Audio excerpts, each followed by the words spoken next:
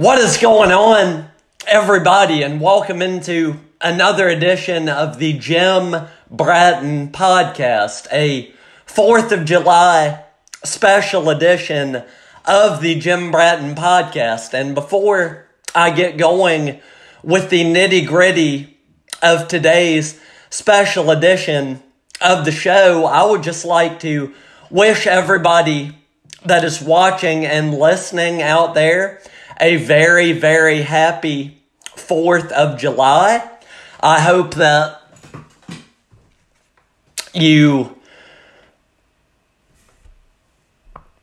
are doing everything you can, whether it be eating all the hot dogs you can, whether it be setting off all of the fireworks that you can. I hope that you are doing everything you can to do your part as far as enjoying all of the wonderful freedoms that we get to have here in the United States of America, as far as that is concerned. And so just happy 4th to everybody out there who is watching and listening to the show.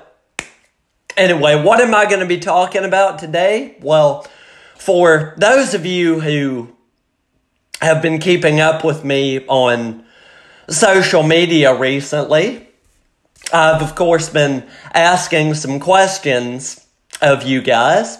And the first one of those questions is, who are the 4 athletes that you would put on your own personal Mount Rushmore of sports? I've very much enjoyed reading all of those responses, and I have spent a little bit of time today coming up with my own version of Mount Rushmore as it relates to the sports world. And the second one of those questions that I asked you guys about are, in your opinion, what are some of the most quote-unquote American moments in sports history? I've got 2 of them, and I very much am looking forward to unveiling those to you who are watching and listening to this special edition of the show today.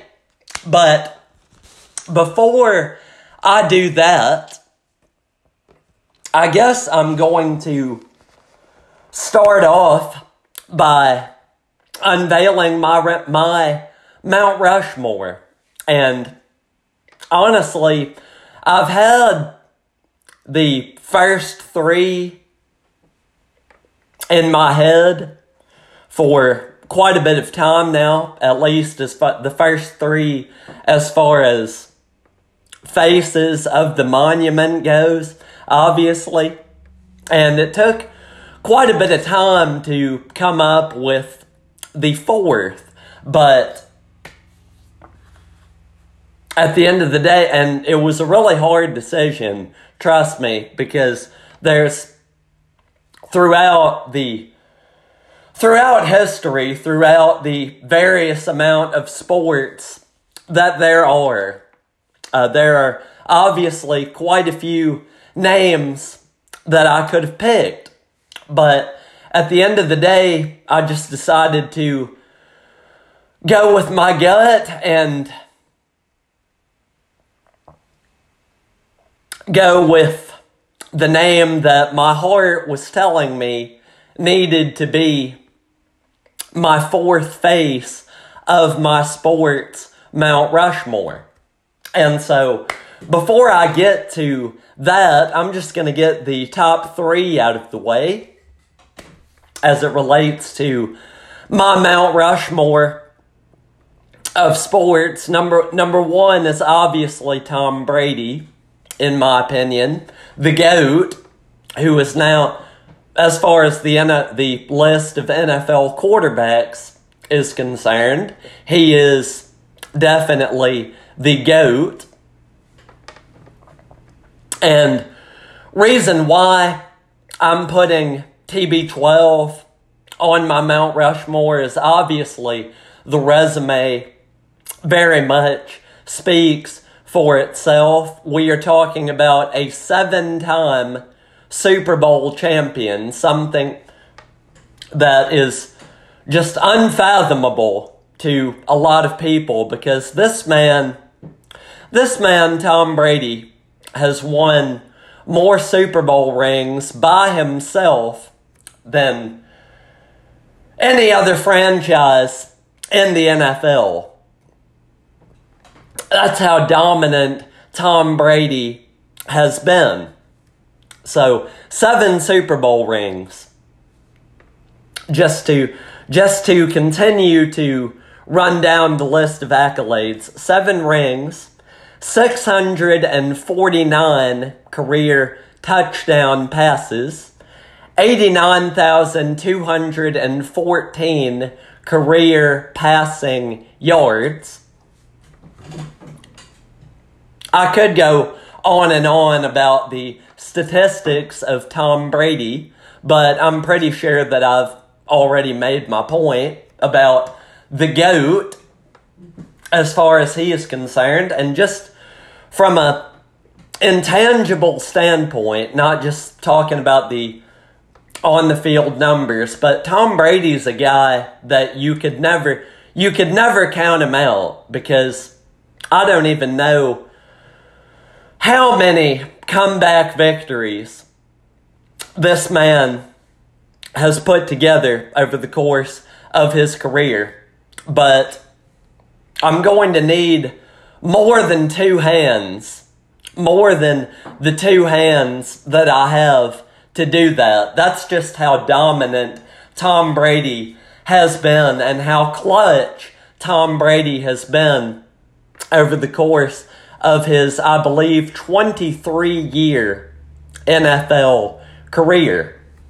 That's just how dominant the former 6th round draft pick, number 199 overall, has been in his career. And of course, we all remember the picture of Tom Brady from his workout at the NFL Combine back in 1999.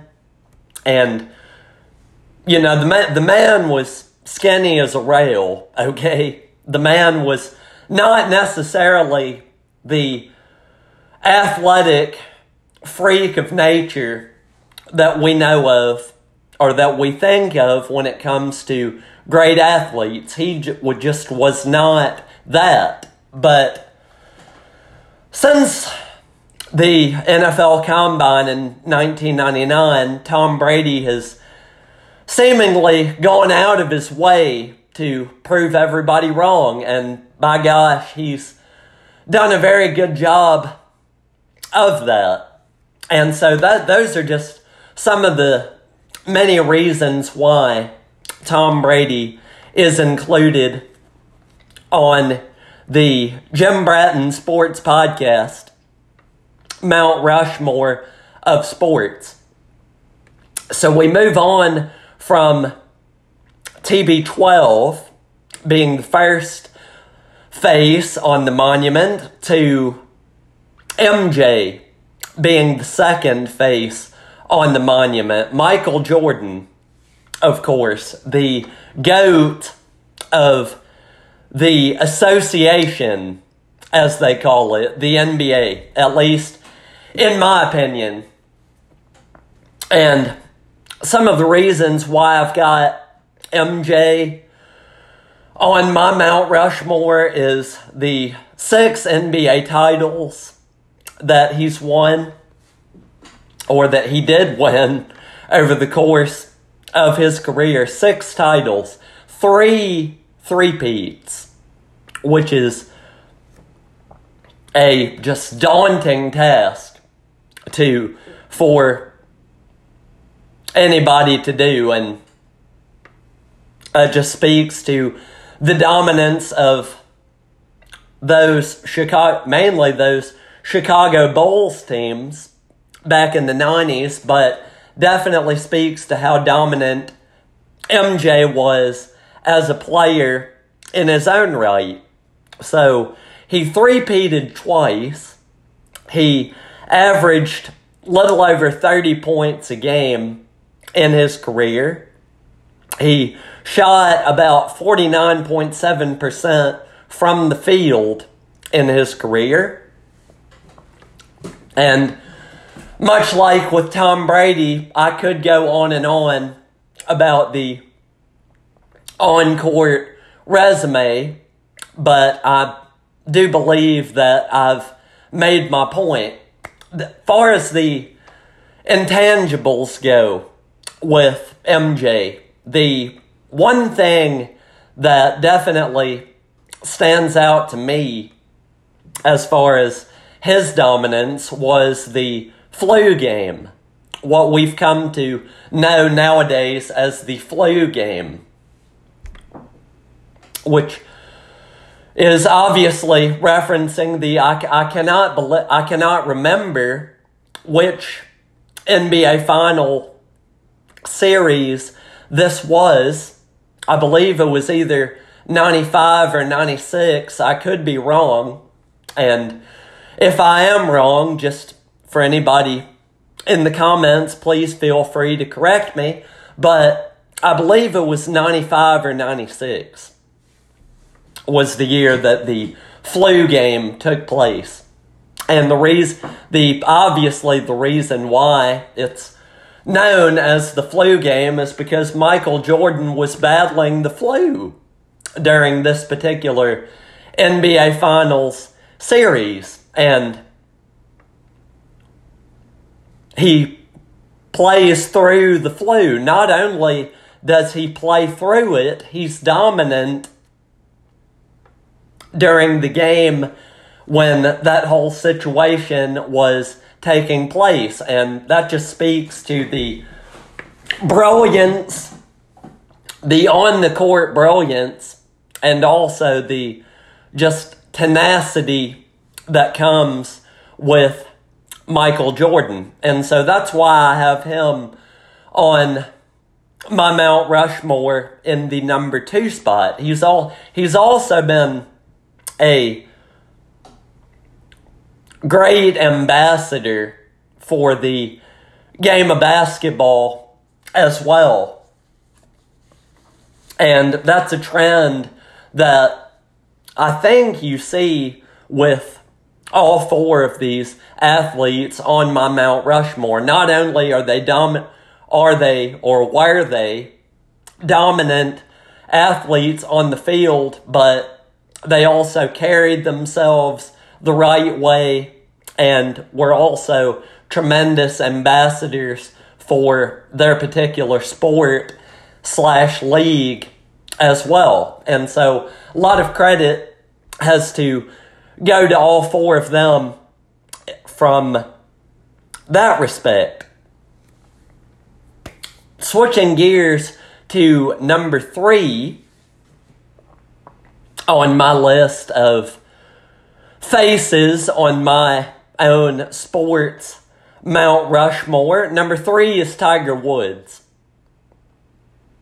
And there's a lot of reasons why I say that, both on field and off the field, so to speak. Let me get into those really quick as it relates to Type 2 El Tigre. Gosh, El Tigre, Eldrick Woods. Eldrick Tiger Woods. What a guy. What can I say about Tiger? He's won 15 majors, which is second all time behind the Golden Bear, Jack Nicklaus, who's won 18 majors. Whether or not he catches Jack, I do not know if that is going to be possible at this point, given all that's going on with Tiger as far as the injuries go. But as I've said on this show before, I'm not ready to count out that possibility, but it's just going to be something that will probably not come this year, but in the years to come, I definitely would not count out that possibility.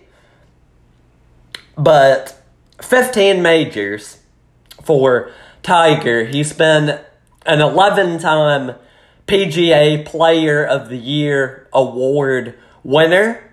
He has won 82 official PGA Tour events, tied with Sam Snead, the great Sam Snead, on that list, and which is also 9 ahead of the Golden Bear, Jack Nicklaus, who has 73.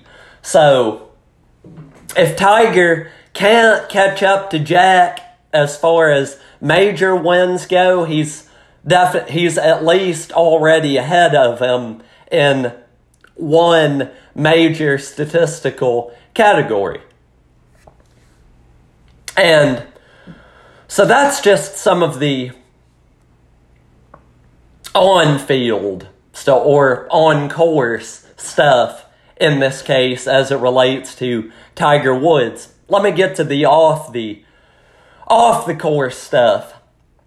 As I mentioned before, all of these guys have been great ambassadors for their particular sport, but the one thing I think Tiger's done more so than a lot of other golfers over the years, at least sticking with the game of golf, is that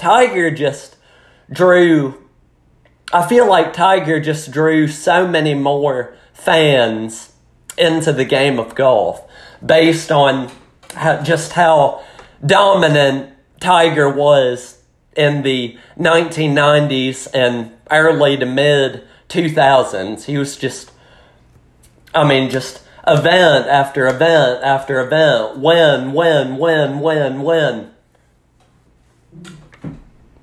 And just, there was really, you'd be hard to find a more dominant golfer from the stretch of the mid-90s, I guess, from 95 to, I'll just say 2005 or 2006 or 2007, you'd be hard-pressed to find a more dominant golfer during that stretch of time than Tiger Woods. And that, of course, had a big impact on the fan base of golf as well, because, everybody's wanting to turn on the Masters or the U.S. Open just to see you guessed it, what's going on with Tiger Woods. And so Tiger really drew in a very large chunk of the golf fan base as far as that is concerned. And another off-course thing that I really admire about Tiger is just all of the comebacks that he's made, not just on the course, but very well. In addition to that, also off the course as well. This man has come back from adversity so many times in his life. And make of all of the controversies what you will, whether it be the cheating on his wife or all of the car crashes or blah, blah, blah, blah, blah, blah, blah. Make of all of that what you will. That's a conversation that can be had another time. But just the way Tiger's just continued to battle back from everything that's been thrown his way is definitely something that is very remarkable in my opinion. And that's why Eldrick Tiger Woods, as weird as that is to say, his first name is actually Eldrick, by the way. Fun fact. But that's why I've got him on my Mount Rushmore at number 3. Number 4, and this is where the tricky part of picking the fourth face of the monument comes into play here. Because obviously I've been going back and forth on a number of different names. And could have come up with any number of arguments for any one of them. But after some brief reflection earlier today, I've come to the conclusion of who I think is the fourth face of my Mount Rushmore. You ready for this? You ready? It is George Herman Babe Ruth, who, when you think about it, you think about how dominant, just to switch gears to a little bit more of the modern era before I get back into George Herman in particular, you see how dominant Shohei Ohtani is. I mean, I don't want to open up a different can of worms when I say this, but of course you could make the argument that Showtime, as he's called, is the best player in baseball right now. Me, of course, being an Atlanta Braves fan, would very much like to put Ronald Acuna Jr. into that category as well. And I could just go back and forth with somebody about Shohei Ohtani versus Ronald Acuna all I want to. But that's a conversation very much for another time. But why am I comparing Shohei Ohtani to Babe Ruth, you may ask? Well, Babe Ruth, and the reason Shohei is so dominant and the reason I bring him up is because, I mean, we see what he's doing, and not only is he hitting the ball at an extremely high level, he's also pitching the ball at an extremely high level as well. He's probably one of the best pitchers in the game today. And Babe Ruth was essentially the Shohei Ohtani of his era of Major League Baseball. Because Babe Ruth was not only a very dominant hitter with a very large amount of home runs, which I'll get into here in just a second over the course of his career, but he was also a really good pitcher as well.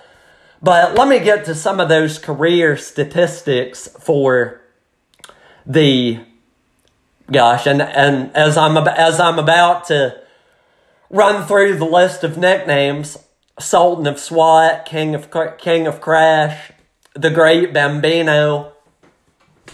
I can't help but hear I mean, everybody's seen The Sandlot, right? If you haven't seen The Sandlot at least once, then I think you need to go back and reevaluate your life. But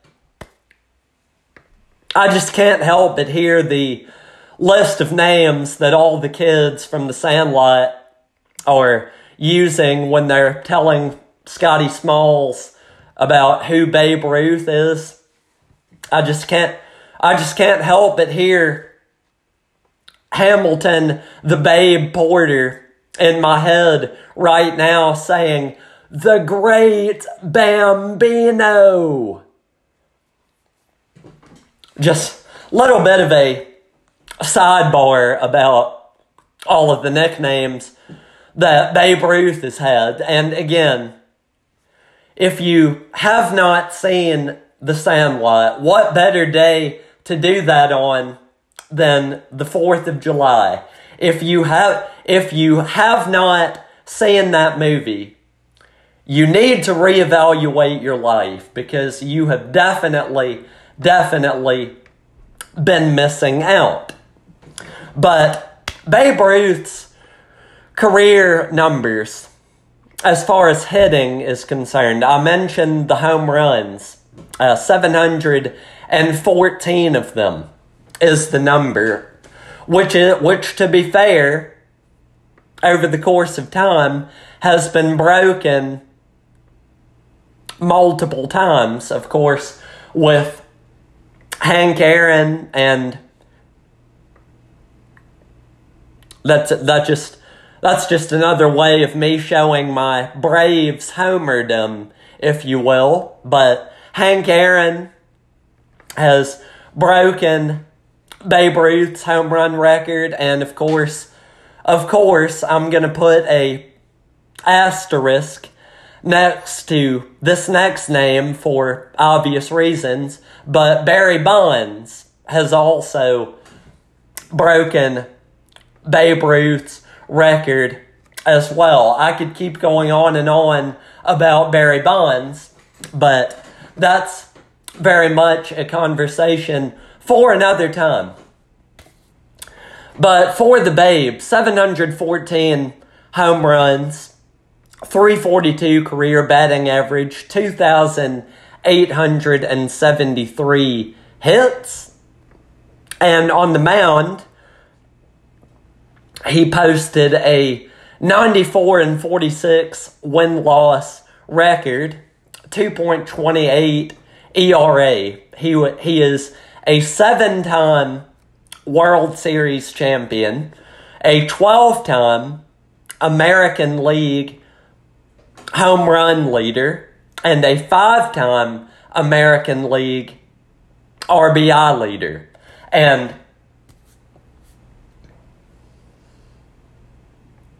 when you look at that resume, you just have to think to yourself, wow, Babe Ruth, what a guy. What a guy. And of course, the main reason why I had to put him on Mount Rushmore, I'm sure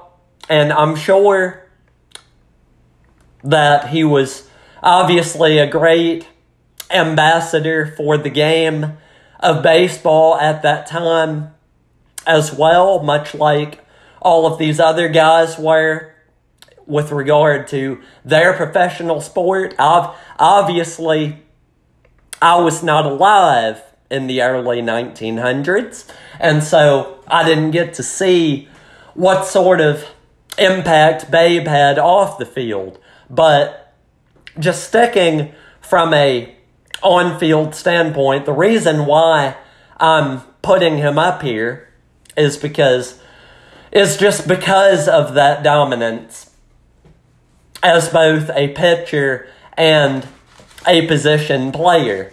And so those are just some of the reasons why I'm rounding out my Mount Rushmore with Babe Ruth, Tom Brady, Michael Jordan, and Tiger Woods are the four faces of the Jim Bratton podcast, Mount Rushmore of Sports.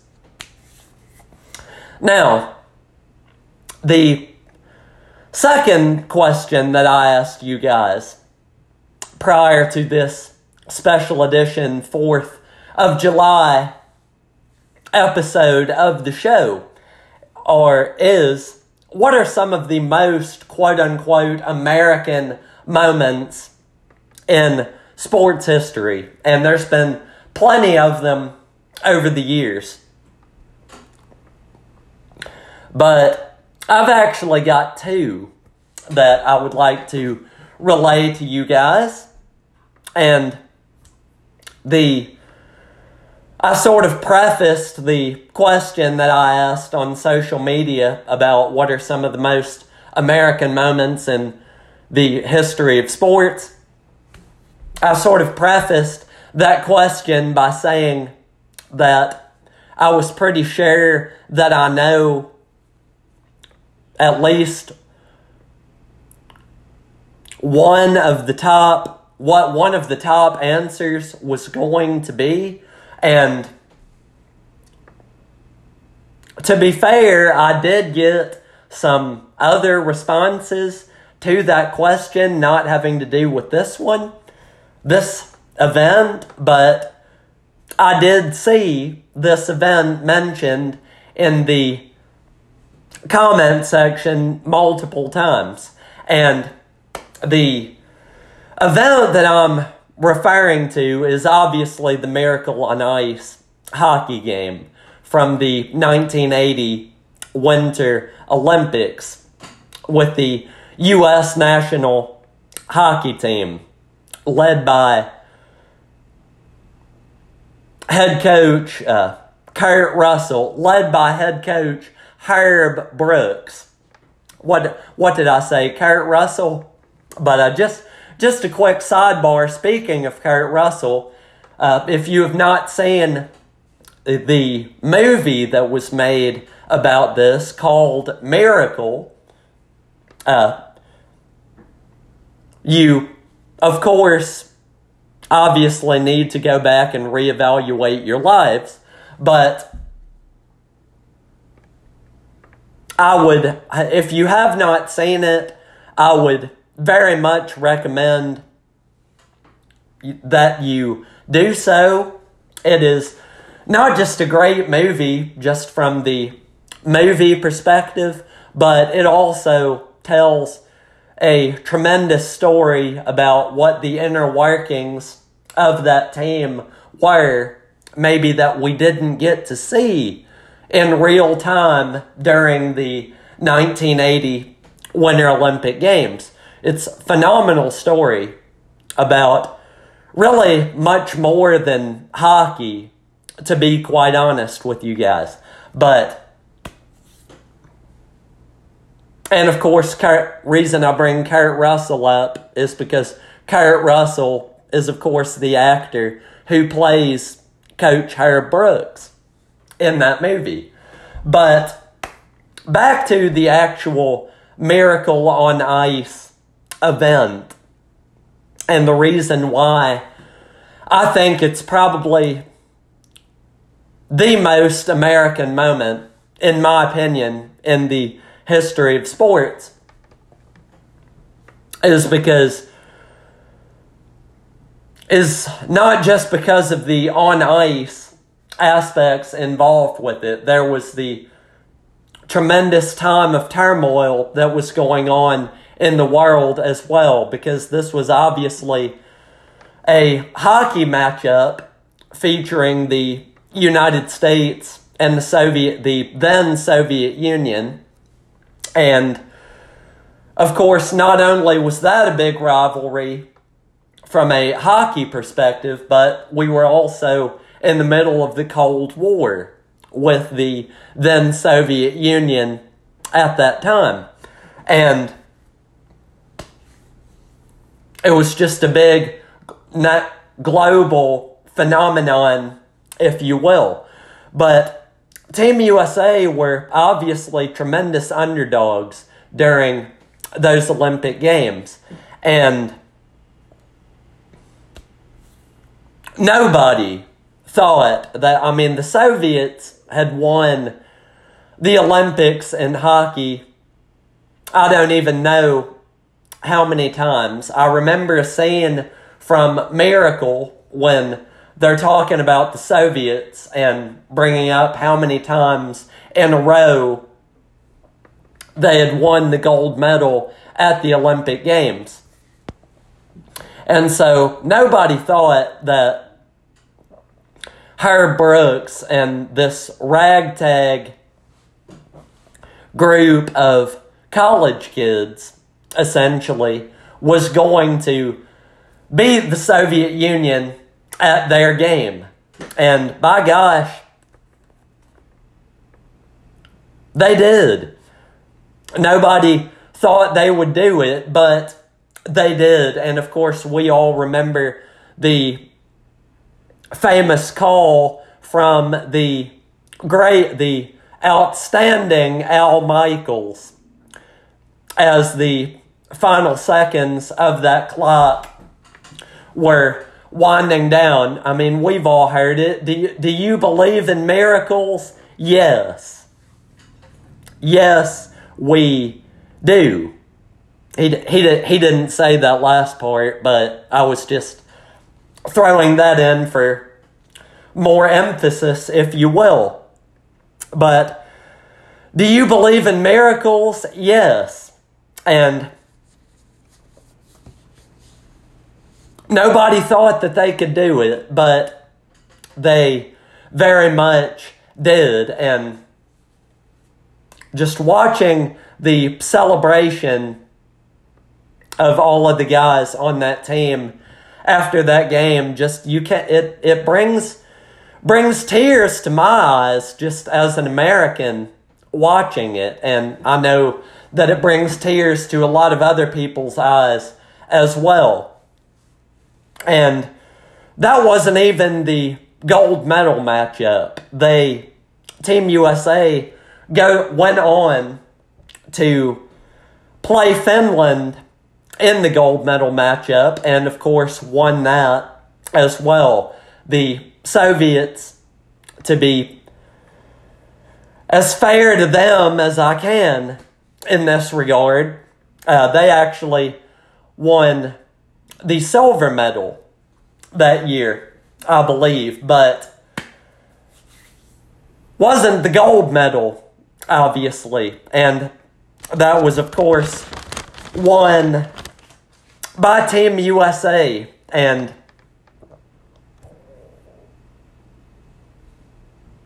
the answer to the fundamental question, and this is one of the main reasons why, just from a general perspective, in my opinion, this is the reason why a lot of people do believe in miracles, especially in the world of sports. And so that's probably the top American moment in sports history, in my opinion. That's number one. Number two, and this is something that maybe a lot of people don't think about right off the bat, but once you say it to them, once you tell them what it is, the light bulb sort of magically clicks on in their head and they go, oh yeah, I remember that. I remember that very well. And of course, I'm talking about the 2001 World Series in the aftermath of of course, September the 11th terrorist attacks. And I guess I could not remember this. Obviously, I wasn't thinking about it at the time. I was 6 years old at the time. But just from a historical perspective, this is really mind-blowing to me. The World Series, the 2001 World Series, took place just 7 weeks after 9/11 and was a really big boost for the morale of the country with just the fact that we had the World Series 7 weeks after 9/11. It's just crazy to think about for obvious reasons. And the World Series was obviously postponed during this time. And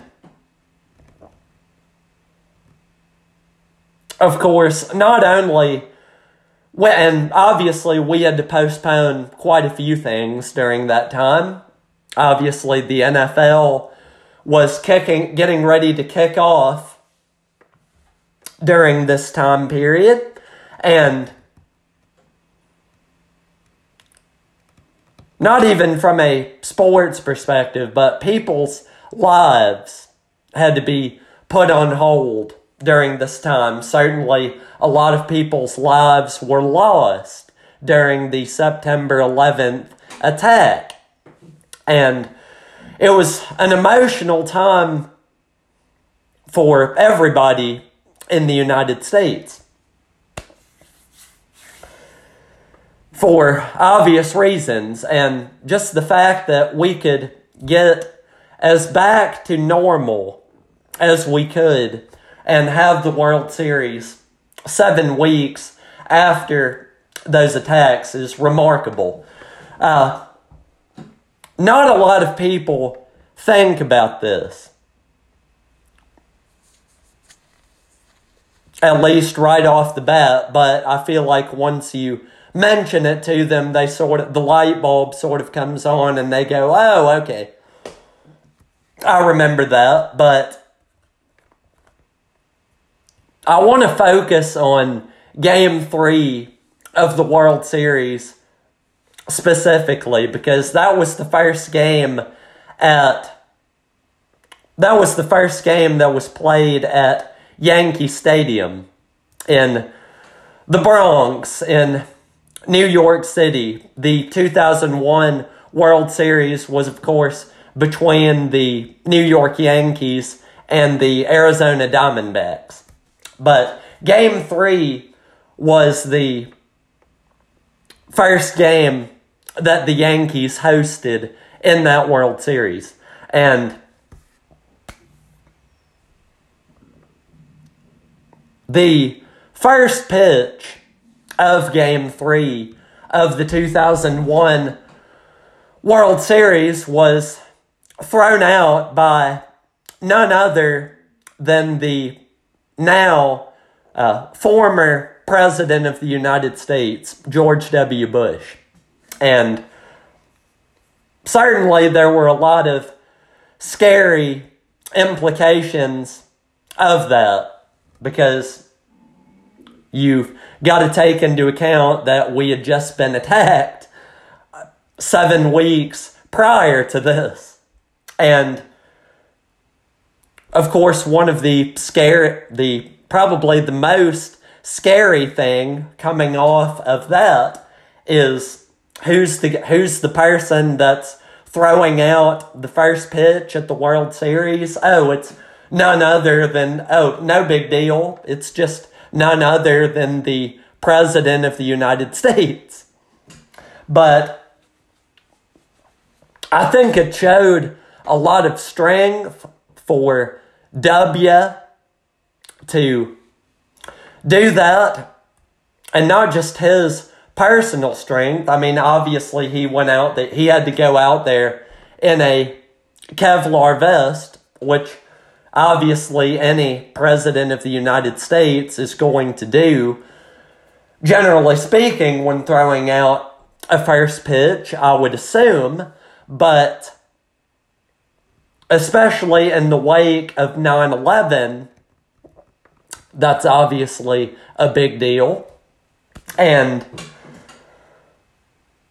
I think it was very important for the morale of the country for W to not only throw out the first pitch, but just it had to be a strike. It had to be right over the plate for not just, I mean, obviously we like to see anybody that throws a first pitch you'd like to see that be a strike. I mean, we don't want to see anyone come out like, gosh, how many botched first pitches have there been over the years? The first two that come to my mind are 50 Cent and Tony Fauci.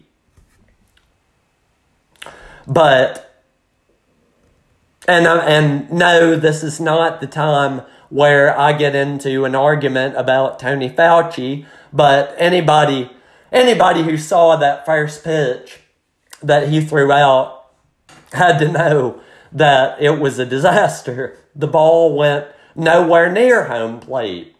And just his reaction was kind of funny because he was like, oh, okay, I messed up. But anybody watching that just had to think to themselves, come on, man. You got to do better than that. But back to W. And back to not just focusing on W specifically, but just for any president of the United States or anybody that was a high-ranking official at that time, the pitch had to be a strike. And by gosh, that ball went right over the plate. Right over the plate. Smack dab in the middle of the strike zone. Not just from the standpoint of that being a tremendous first pitch for obvious reasons that have to do with a first pitch, but just to tell the world that despite being attacked 7 weeks prior to the World Series, the United States of America is not going anywhere anytime soon. Our strength is still there. Our resolve is going to be stronger.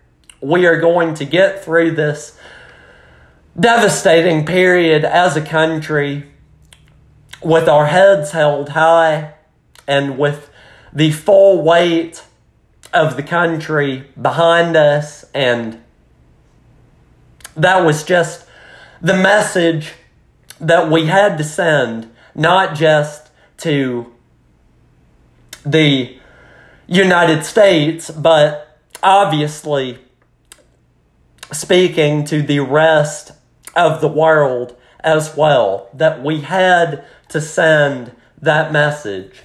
And that is another reason why I consider that first pitch specifically, even more than the actual fact that we were playing World Series games and later on NFL games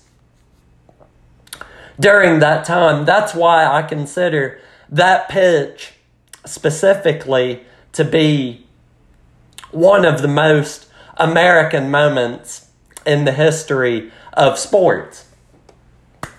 And so, with all of that being said, I guess that is going to wrap up today's special edition of the show. I want to thank you all so much for watching and listening today. I hope you all have fantastic 4th of July. And again, like I was saying earlier, do everything that you can to enjoy all of the freedoms that we have in the United States of America, because they should not be taken for granted. But with all of that being said, that is going to wrap it up for me today. Happy 4th, everybody. I hope you enjoy it, and I will see you guys soon.